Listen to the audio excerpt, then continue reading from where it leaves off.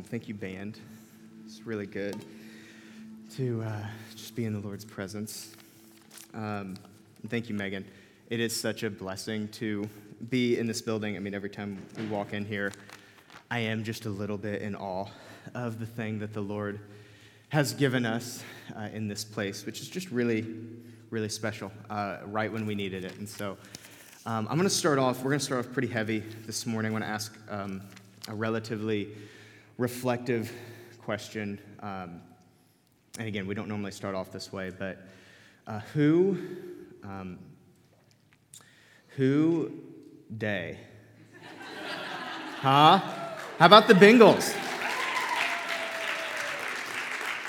I know this isn't like a crazy fanatic sports church. Some of us follow certain things, but what a week in sports. Because not only did the Bengals win, but we have any Purdue fans out there? Purdue grads? Great. I thought I loved this church. My Hoosiers took down the number 4 Purdue Boilermakers this week. So, guys, we can't miss this morning. It has just been a really, really good week. Praise the Lord. So before Catherine and I moved here, and a lot of you guys know this, we lived in Las Vegas. So we're from Indiana, but we moved to Las Vegas. There was kind of something stirring in us at one point of, what if one day there's this team, this group of people dreaming about what if one day we planted a church. And so the rationale was I should probably work for one before we started one. And so that's why we moved to Vegas, where there was a professor of a university, a seminary, that had planted a church in Las Vegas. And he had started not only a church, but a school of ministry, an outreach center, a house of prayer. And it was incredible. And I remember, as we were thinking about what would be good preparation if someday we did plant a church, that was like the no-brainer. And so we moved to Vegas, and we stayed there for 4 years. And the reason we moved there primarily was to kind of learn from this guy. And the big thing that he was doing was he not only started this church, but the first thing that they started was a house of prayer. And I remember when we first moved there, I was 24, and this was a church. It was a new church, but a bunch of missionaries, young adults, had moved there from this seminary. And I was 24, and I was one of the older people on staff. I mean, it was crazy. It was this professor and then a bunch of kids running this church, house of prayer, all of this. And so one of the things he tasked me with, a couple months into being there, because I was the only one that had a non-Bible undergrad degree, I had a business degree. And he's like, hey, we need a new place to meet. We're kind of outgrowing our house of prayer. We're outgrowing the church offices because we were renting a school, so we didn't have a permanent place. He said, would you help me find a place? And so it was really fun. I got my first experience in real estate, started looking at buildings, found the perfect place, I thought. And so we get there, and there's offices downstairs, and then there's this large open room upstairs. And so it's me and Pastor Dave. We're walking through it. I'm just being a good, number 2, feeling like I'm really affecting this church. And we're walking through it with the owner, who was a guy in his mid-30s, devout Jewish man, and his mom. And I remember we turned a corner. We're just doing the walkthrough. It's a done deal that we're going to sign on this place. We're doing the walkthrough, and we turn a corner on the outside of the building, and we hadn't seen that side of the wall yet. And there was just a really big, graffiti sign. A gang had tagged the building, and I could tell that they weren't hoping we would see this, but we turned the corner, we saw that, and the lady, the mom, was like, hey, I'm so sorry. Look, we've worked with the city, we've worked with the police. This just keeps happening. And don't worry, we're going to take care of it. Every time it happens, call us. We're going to paint over it. But there's nothing we can do. This just keeps happening on this building. I don't know why. And before I could say, oh, that's fine, because that wasn't going to be a deal breaker for us, before I could say that, Pastor Dave looked at her, a man of very little emotion, and just said this so matter-of-factly. He's like, that's okay. That'll go away once we're here for a little bit. And I had no idea what he was talking about. I, at that point especially, was way more suburb than city, so I'm like, I'm not doing security here. You're going to have to figure this out yourself. And but like a good number 2, I just sat there and I nodded I understood completely what he was talking about. And they leave, and it feels like a very Jesus and Peter moment, where I'm like, hey, when you said this, what did you mean by that? And he said, oh, when we start to pray here regularly, stuff like that won't happen anymore. He said this whole area is going to change, specifically like those gangs aren't going, there's going to be something in them that's not going to allow them, or they won't want to tag this building anymore, which sounded really crazy. And when we moved in, there was a fresh like spray paint tag on the building, and what we did, what our house of prayer was every morning for an hour and a half we would pray and worship. Like that was part of my job description, is every morning I was in the prayer room for an hour and a half. Our whole staff was, and we prayed like a lot. It was one of the things I loved most about that church, is we were praying all the time. And we started to do just our normal house of prayer in there. We were the only house of prayer in the city of Las Vegas. And for about every week, that building had been tagged leading up to that for a few years. And the building was never tagged again. Like nothing, like no one ever, we never had to clean up any spray paint. And there wasn't like, we didn't meet the gangs and negotiate with them. We never actually met anyone from that, like who was doing that. There wasn't a shortage of spray paint in the city of Las Vegas. It simply was, it seems like he was correct in saying that like when people start to pray in a place, it actually affects more than just the place, but the area around it. And theologically, I knew prayer was a big deal. That was one of the first times I experienced prayer to be like, oh, this actually like does something. And I got to have many, many more stories from that place of, oh, prayer really does something. There was one time we were praying for the just the sex trafficking industry out in Vegas, because that's obviously a big deal. And we're literally praying for prodigals to come home, specifically prostitutes, to find their way back to Jesus and to freedom, to be delivered out of the trafficking industry. And as we're praying, a prostitute knocks on the door and says, I heard that you guys might be a place that could help me get out. Literally, as we're praying in that room, a prostitute knocks on the door and says, would you help me get out? And so we weren't actually people that could help her get out, but we connected her with places that could. And she, 3 years later, I remember she was still living in California, totally out of the sex industry, because it seems like, and I could be wrong, but it seems like prayer actually does something. And so this morning, we're just talking about prayer. And this is a little bit difficult for me, because sometimes I get to preach on things that I'm like, man, follow me as I follow Christ, like Paul said that. And this is not an area of my life currently that I would say, like, I got this locked down. So I have been very convicted in the last couple weeks in preparing for this message, because I've experienced a prayerful life, and I would say like my prayer life currently has been maintaining the status quo. I am praying. I am not praying as much as I would like to be. And so there's my disclaimer. If you're coming in like, man, I'm just not doing what you're telling us Jesus is asking us to do, like that's okay. I feel that, and I do want to do better. And here's why we pray. Here's why this is fitting into a revival series, is because a life of prayer is a life that creates peace. When we started praying in that building, in that upper room, it not only created peace in the room, but it created peace in the literal geographical area around us. And so a life of prayer is a life that creates peace. Also, a life of prayer is a life that carries power. It's this strange dichotomy where we can both carry peace. And so if there's a lack of peace in your life, try prayer, try sitting and communing with God. And if there's not the change around the world or around your world that you want to see, try prayer, because prayer carries both an incredible peace and incredible power. And so we're in the middle of a series called As It Is in Heaven. The whole goal of this is we're pursuing revival. And I've heard about revival all the time. We really pursued it in previous lifetimes that I've lived. And sometimes it's like, oh, revival's around every corner. And we're after, like, what would it really look like if revival started in Cincinnati? But then the other thing is, what would it look like if revival actually started in me?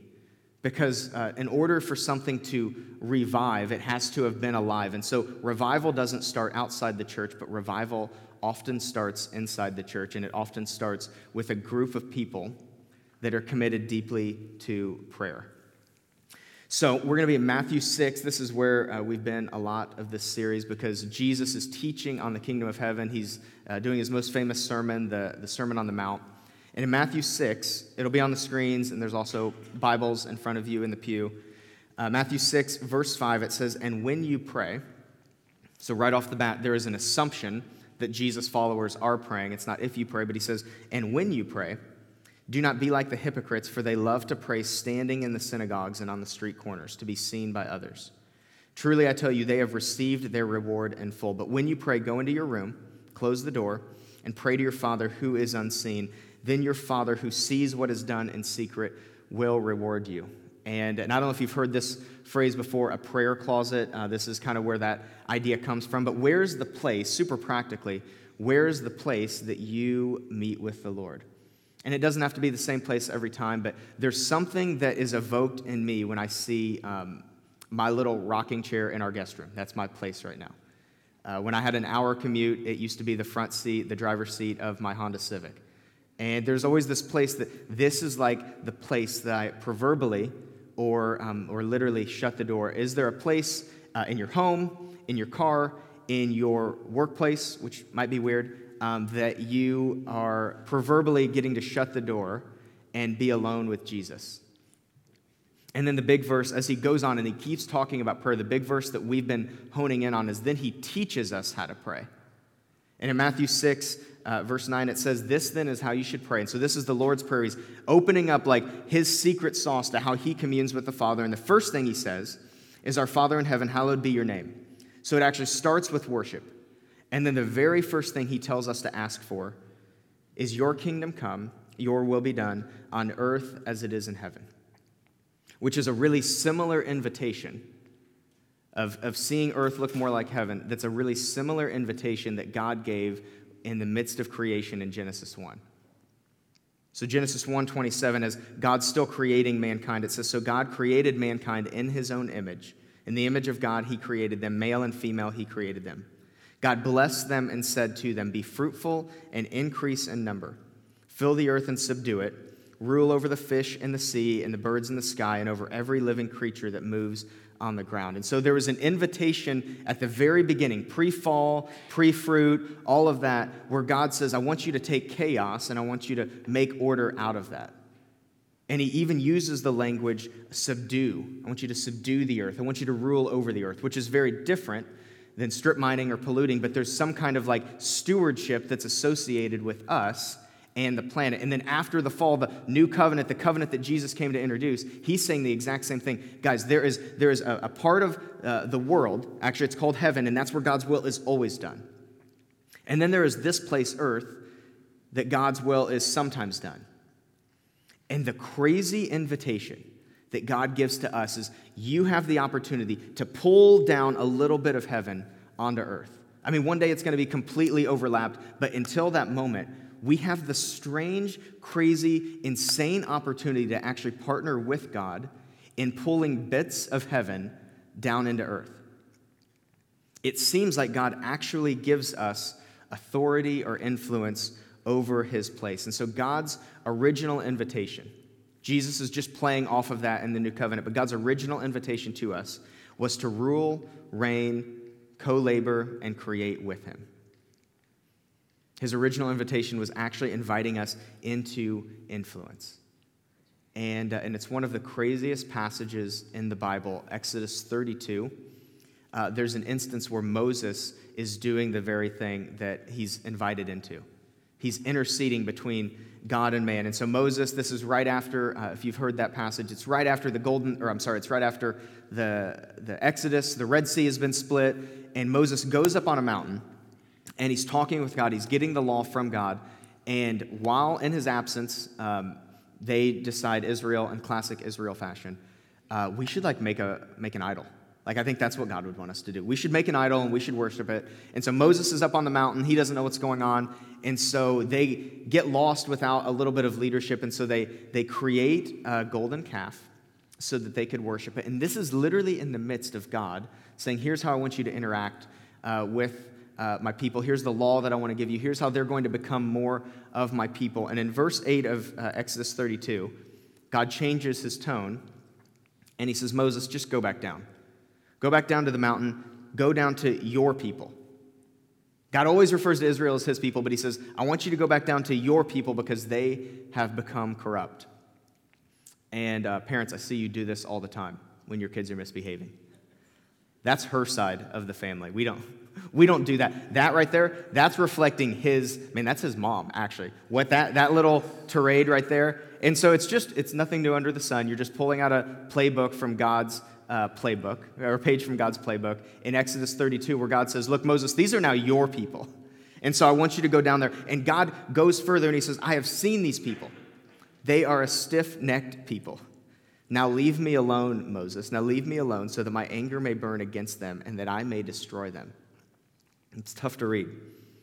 And then I will make you into a great nation. And so Moses is kind of offered a promotion, like, I'm going to get rid of them, but I love you, Moses, and I'm going to stick with you. He says, then I'm going to make you into a great nation. But Moses sought favor with the Lord. Moses actually starts to, if you could even go this far, starts to argue with God. It says, Moses sought favor with the Lord his God. Lord, he said, why should your anger burn against your people, whom you brought out of Egypt with great power and a mighty hand?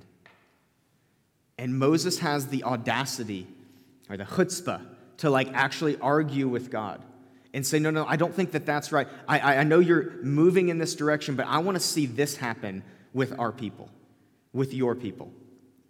And I would say this potentially is the craziest verse in the whole Bible. Exodus 32:14, it says, then the Lord relented and did not bring on his people the disaster he had threatened. Maybe one of your translations might say something different. It says the Lord changed his mind. Just crazy to me.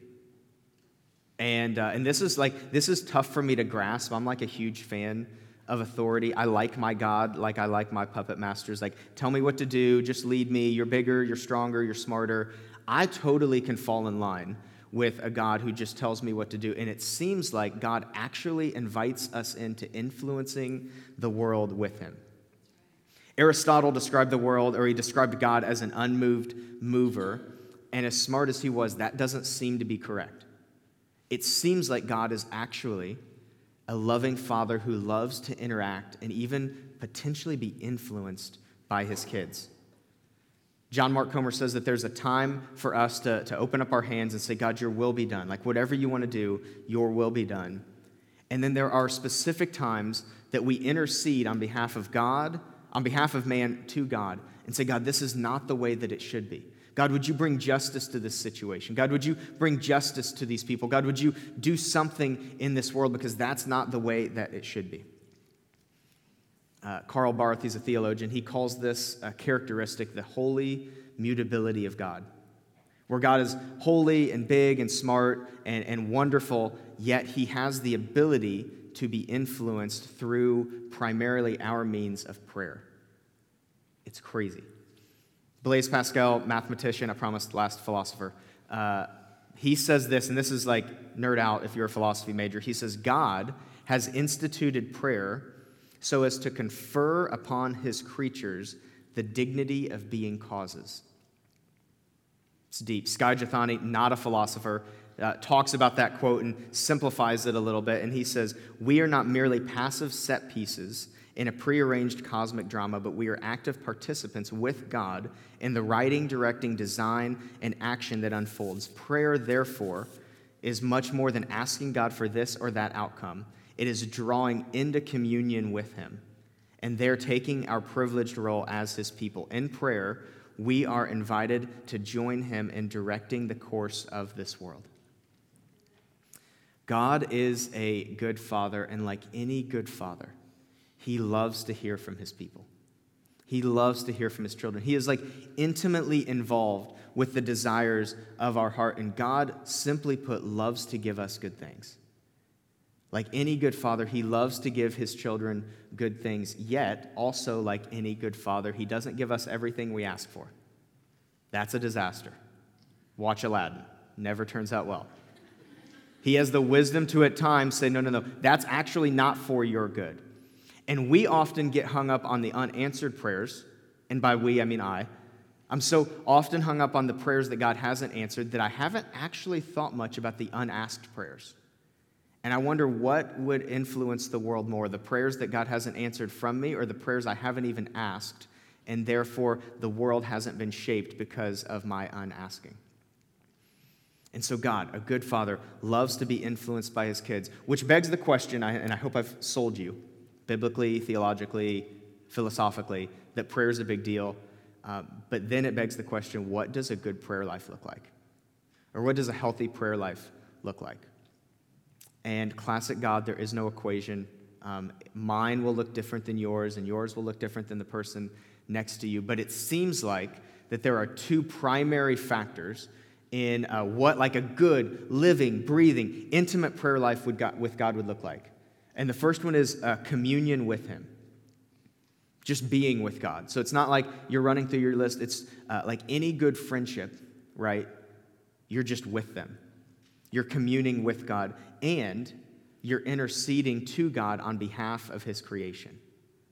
So a healthy prayer life looks like spending time with God, but not just spending time with him, but also interceding on behalf of his creation. How can we, in Moses fashion, stand between things that are not as they should be or things that need to change and God, the only one who has the ability to change them? And if I'm guessing, because I know this is true of me, if I'm guessing, there's probably one of those two that you feel a little more drawn to.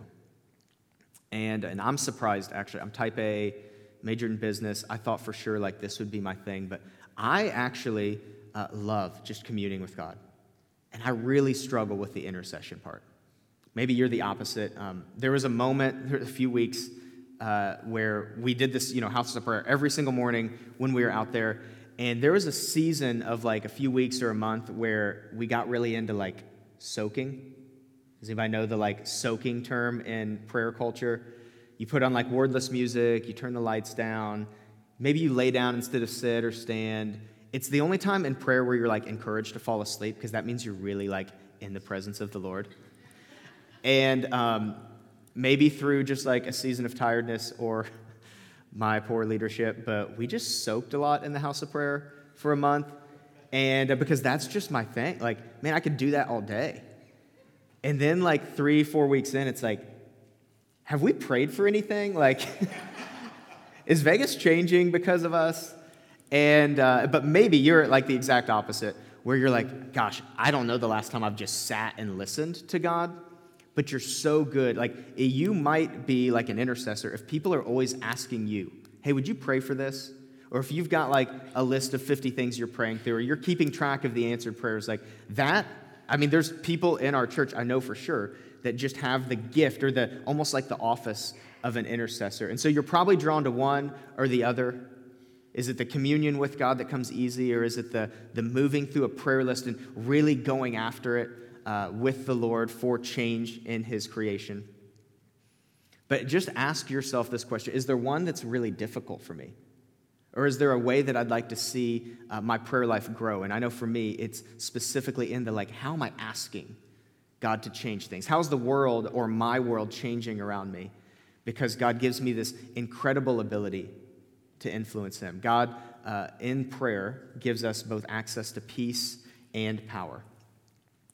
Martin Luther, somebody asked him one time, hey, what are you doing tomorrow? Or asked like what his plan for the next day was. And he said, work until late. In fact, I have so much to do that I shall spend my first 3 hours in prayer.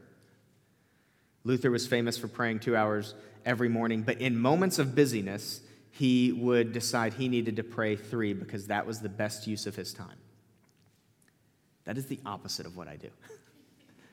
It's been a busy season the last few months in my life, and I've found my temptation is to pray less. But one of the heroes of our faith says that as he gets busier, he found himself praying more, which actually does make sense because he's inviting God to multiply his time and multiply his wisdom into the things he does after that. I think that we sit in this building mostly because of intercessors, people that were praying for something long before it was a need. And so we're sitting in here, one, because of generosity that churches and this church has given faithfully. And so when the opportunity came, we got to write a check, a really small check for this wonderful building. It's crazy. We had great negotiation and factors that kind of played into this, and experts from Louisville that were helping us with this negotiation. Both of those are reasons we have this building, but the primary reason we sit in here is because long before we needed a building, while we still had a one-year lease at Shakespeare and everything was going fine and I was totally comfortable and at peace with the place that we were, there was a team of people on Monday nights praying that God would give us a building.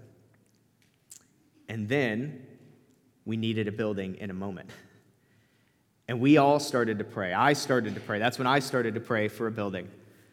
And I believe that this opportunity, which again is way too much of a building for way too little of money, came into our lap because we had been seeding the ground. A team of people had been seeding the ground for this place. Guys, pastors affect the world for sure and affect the church. Worship leaders affect the culture of a church, but I believe that it's intercessors. I believe specifically that it's God's people that really pray that actually change the course of history.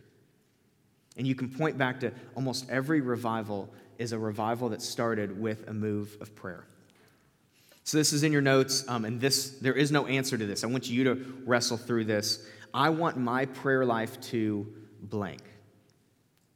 And you can write that down now if you know what it is, and think about it this afternoon. What is God stirring in your communion with Him, in your interceding on behalf of His creation? Where do you want your prayer life to change? For me, I want my prayer life, I've made 2022 my goal to pray more this year than any other year that I've lived.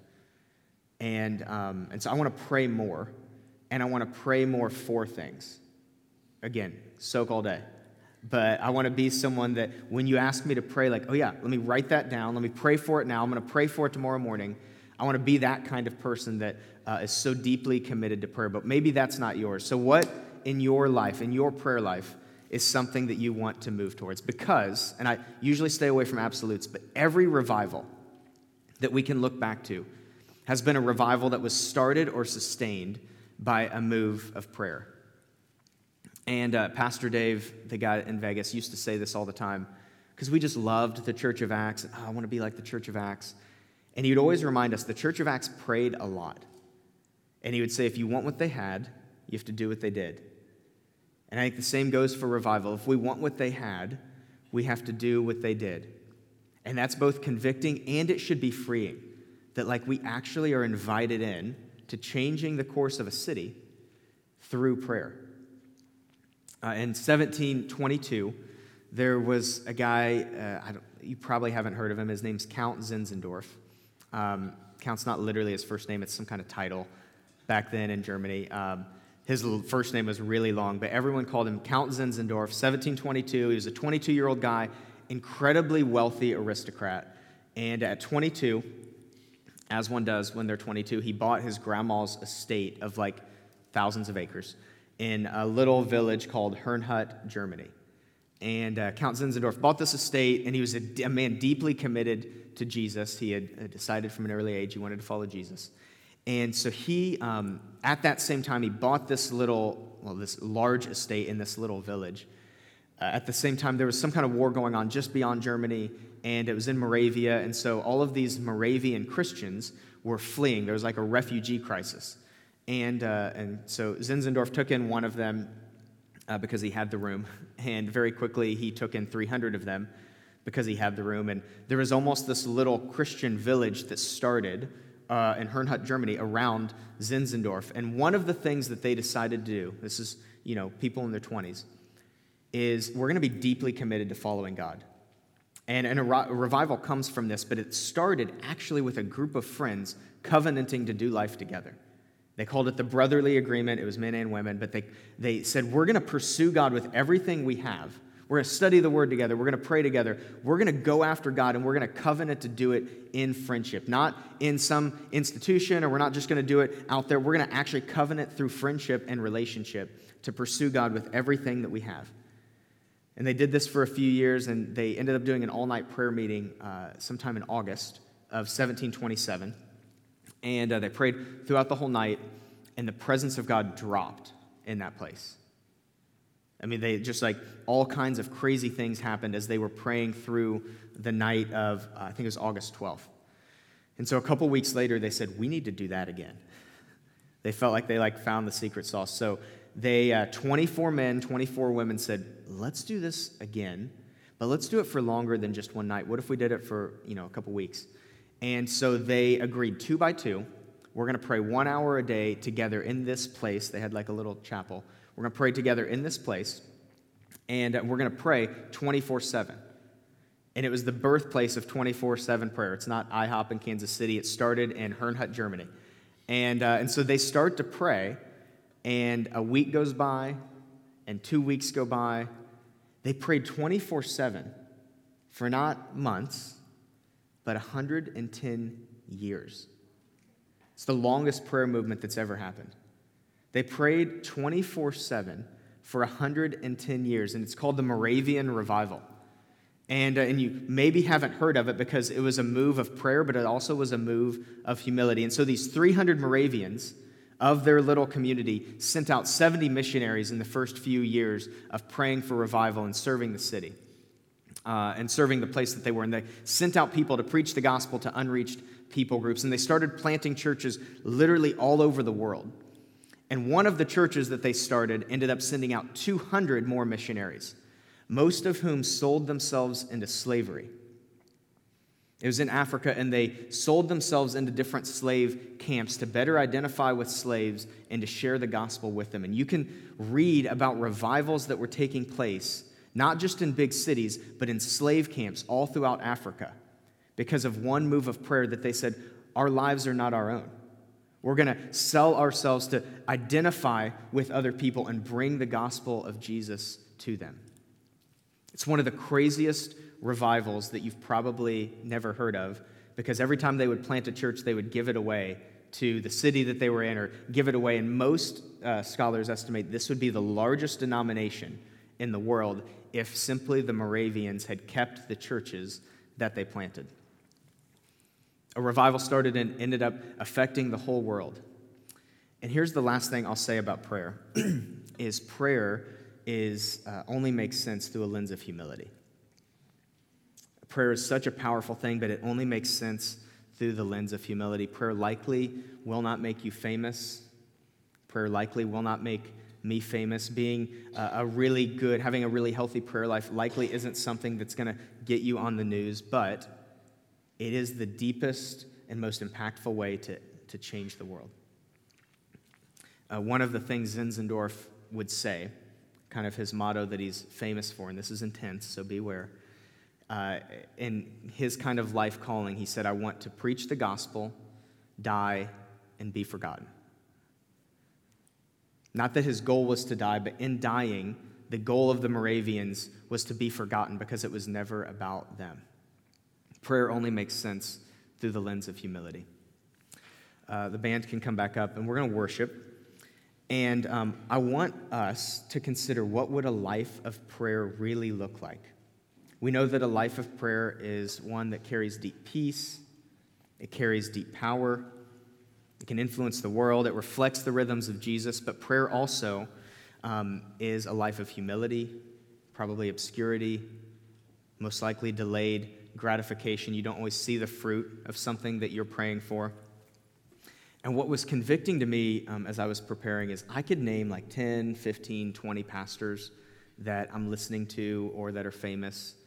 I could name 15, 20 churches that, we could model ourselves off of them, but I could not name one single other Moravian. And yet they affected the whole world. The prayer movement that they started likely has affected one of the churches you grew up in, potentially affected this church being started in 1890. The Moravians, through simply prayer and humility, affected the whole world, but I couldn't name one single Moravian because they actually got what they wanted. They preached the gospel. Everyone from that prayer movement is dead, and now we have basically forgotten their names. Yet they changed the world through one simple act of prayer. And revival and prayer are inextricably linked. And so if we're after revival, what we're really after is a full, meaningful, deep, intimate life of prayer. And so the question that I've been wrestling with, truly been wrestling with, is, do we want to be a church that is committed to prayer? And specifically, do I want to be a person that's committed to prayer? And of course, the answer is yes, but then when I think, am I willing to pay the cost of what it entails? And so, God, we ask that God, we ask for your conviction, but Lord, we also ask for your peace. God, we know that you never shame us, and so if there's shame around our prayer lives right now, we just say no to that in Jesus' name. And God, we ask that we would be people who pray and commit ourselves to communing and interceding with you. And Father, in the midst of prayer, let it bring us great joy. It's not a burden to follow you, and it's not a burden to talk to you. And so, God, would you create a fire in us, and would you raise up intercessors from among our church? And finally, Lord, we do pray. We pray for a touch of heaven. We pray for revival in this place. It's in Jesus' name we pray. Amen.